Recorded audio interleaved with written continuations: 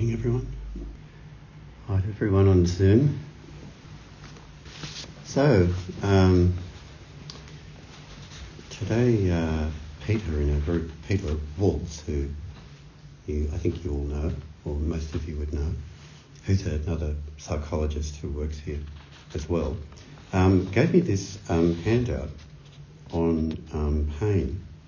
And he liked it so much, and I really liked it so much that I'm thinking of putting it in our readings, in our sutra readings. So I'll read it to you first and then comment on it. And it's titled, and it comes from the Blue Knot Foundation, which is apparently down the road here in North Sydney, and it's a centre, like a counselling, therapy, psychologist centre that deals with trauma. And it's written by Adrian, whoever Adrian is. Thank you, Adrian. And it's titled, I Am Your Pain. I come into every life and in many different ways. Small hurts, little worries, frustrations and disappointments, shame and regret, great grief, tortured thoughts, despair, bodily trauma, niggling doubts, and grey fears.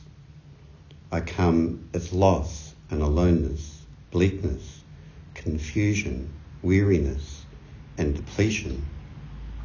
Sometimes vague, other times defined, passing quickly or persistently present.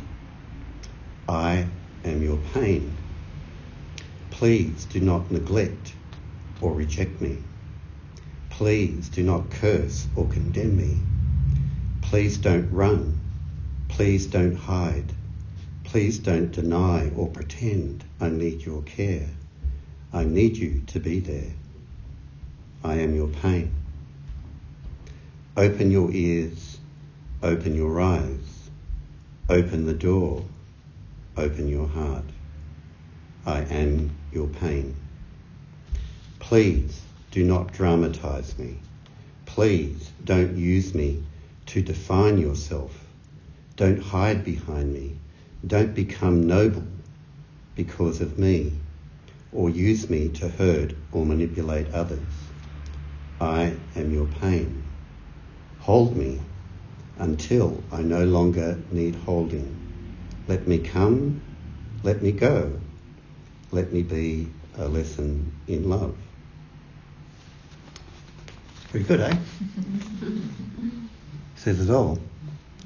And of course, a lot of you have already read a lot about this, and I'm really just validating and bringing up things that we all know, from our reading and so on. But in Buddhism in general, we make a distinction between pain and suffering. And you can't avoid pain in life. Physical pain, I don't think you can even really avoid the pain of grief and loss. If you form deep connections with other people and they pass away or go out of your life or whatever, I think that's part of the human experience. But we make a distinction between pain and suffering. And pain is the core experience of physical pain, or the core experience of emotional pain like grieving, etc. But what suffering is what we add on top of it, and the stories we add on top of it, the analysis we take on top of it. And it often goes in two different directions. We either exaggerate the pain, by dramatising it, creating stories out of it, talking about it too much, etc. So we do that on the one hand, or we minimise it and deny it. And neither way is very skillful. And as Adrian said there, it's just about turning up to seeing it for what it is, without minimising, denying, and without exaggerating.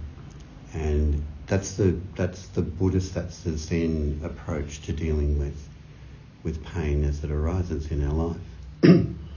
And but let's also remember that that life is made up not just of pain, it's made up of pleasure and pain, and also it's made up a lot of the time of just neutral experiences. It's nothing particularly painful or pleasurable about it, it's just neutral. But as, so many readings in Buddhism and Zen show us, and in particular I'm thinking of in our own readings already, that section by Joko that I put in there, The Cocoon of Pain, outlining all the different psychological ways that we try to avoid it, being in control so we're not controlled by others, etc. Trying to be perfect, so that we don't experience any sense of unworthiness or whatever, and try to escape from it. And as we all know, the nature of this work, if you sit zazen long enough, you'll experience your own pain, not just physical pain of sitting, but you'll experience emotional pain as well if you sit long enough. And the thing is, in some positive psychology, mindfulness type of approaches to this that don't really understand it, they give out the impression that meditation is just going to make you happy, right? And then people aren't prepared and don't understand the process, that it's actually like psychotherapy, it's actually an uncovering process, and it strips away all of the stories and defences that we've had until whatever residual emotional pain you have there in your life, it'll bubble up to the surface. And if you don't understand that and you're not prepared for it, so many people drop out of meditation at that point because they think, it's not working, I'm not happy. Right?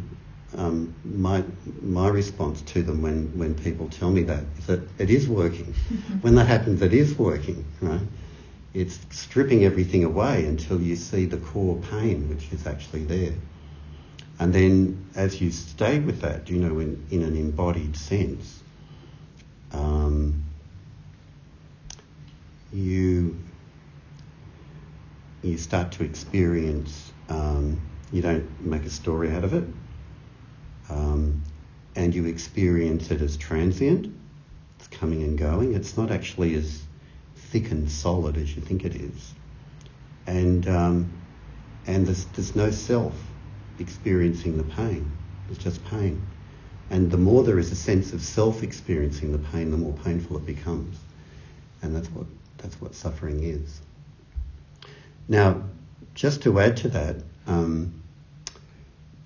at a neurological level, what they've found through some research is they've researched people who've been long-time Zen meditation practitioners, and their brains are different from people who haven't had the same experience. And what they discover is that people who have had a lot of experience with Zen meditation don't seem to be as sensitive to pain as people who haven't meditated. And it's not as though you become numb or insensitive to pain, but it's like we experience it in a different way. They can tell from the MRI imaging that the brain, there's areas in the brain that thicken up through doing probably all forms of meditation, but in particular Zen meditation. And so what they understand by that is that when people who are experienced in Zen meditation experience pain in their life, whether it's emotional or physical, they don't spend as much time thinking about it. Right? It's just there, but they're not actually getting preoccupied with it, trying to make it go away or making a story out of it. And so by doing that, the pain isn't, I guess it's not as hurtful in a way. So there's some good mental and physical benefits to doing this, as well as spiritual. I mentioned this at session briefly, that my most recent experience of experiencing quite intense physical pain was about 4 days after the operation I had. And I was out of intensive care and just in a private room. And even though you have painkillers, it was all very sore and very stiff, and you can't bend over or get out of bed without hurting yourself. So all of that was going on, and I hadn't had a shower for about 4 days, not since the operation. And they have these kind of, I felt really hot. There's all these long socks they put on you to stop blood clotting, and a heart monitor on with wires on it and so on. And in my foggy state of mind, I thought, I can't have a shower because it'll damage the heart monitor. So I was in a fog, so I didn't have a shower. And I was really stinky and smelly and kind of in my sweat and in pain and stiff. And so what I did, I deliberately sat with that experience for an hour doing zazen, just to experience what it's like. And the best you could say about it was that it was unpleasant. Mm-hmm. But if you're just present with it and you're not making a story, that's all you can say. It's just unpleasant. Not pretending it was pleasant or good or anything, just unpleasant. Mm-hmm. And you can, when you have those kind of experiences when they come up in your life, it's a point of practice to see just what kind of, how do you react to it? We all react in many, many different ways. But there's often a reaction. And Zen practice helps you to just stay, have an equanimity with what is, without the mental, emotional reactions occurring to it, which is what suffering is. So all of us will still go from here to the end of our life experiencing pain in one form or another. But hopefully what happens with years and years of practice is that your reaction to it just diminishes more and more. And then to just complete that story, so sitting, just practicing accepting it, and then it sort of, after a while, it kind of shifted into a sense of gratitude towards all the people who supported me and my friends, the Sangha, the medical staff, and gratitude's a different experience to just acceptance. Acceptance is kind of a little bit clinical, it's just, well, this is just what is. But gratitude has an emotion with it that warms the heart, and it adds another kind of compassionate dimension to your experience. In some books on mindfulness and pain management, they encourage you to sometimes go into the pain and be really present to it. I'm not sure that in itself is necessarily a wise suggestion, because what happens is your mind just narrows down on the pain, and that's all you experience, and you haven't actually got a holistic experience of life. But you can be in pain, and like what happened to me, I could be in pain, but I could appreciate the sense of gratitude of being connected. So it wasn't just the pain, there's something larger than that. Even within your own body, there was years ago where I had a torn, not cartilage, but ligament in my shoulder, and it was extremely painful for about 6 months, and it was so painful I couldn't sleep very well. And so I tried just focusing on that pain, just experiencing that, and I think it made it worse, and not better. And then I thought, no, that doesn't work, because it just seems to, that's all you're experiencing, and it amplifies the experience of it. So then I went, okay, well, let's go back to what's really happening in the moment. And what was really happening in the moment was there was pain here, and there wasn't any pain in any other part of my body. And I wasn't necessarily in emotional pain. It was just this pain, right? So if you have a holistic experience of your life, this is in pain, but the rest isn't, right? And then if you have that holistic experience, you can contain this more. Whereas if you just in a narrow way drill down into that, that's all you experience. Pain. So remember that if ever you're in physical pain. don't ignore it, don't deny it, but have a holistic sense of your own experience.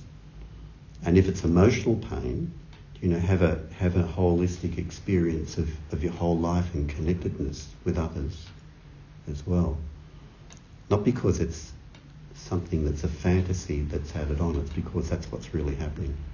You're connected to life all of the time. There's never a point where you're not connected to it. But when we get preoccupied with our psychological pain, we shut down and it's like we're closed off from anything else. So there you go, we may have another reading. Thank you, Adrian, whoever you are.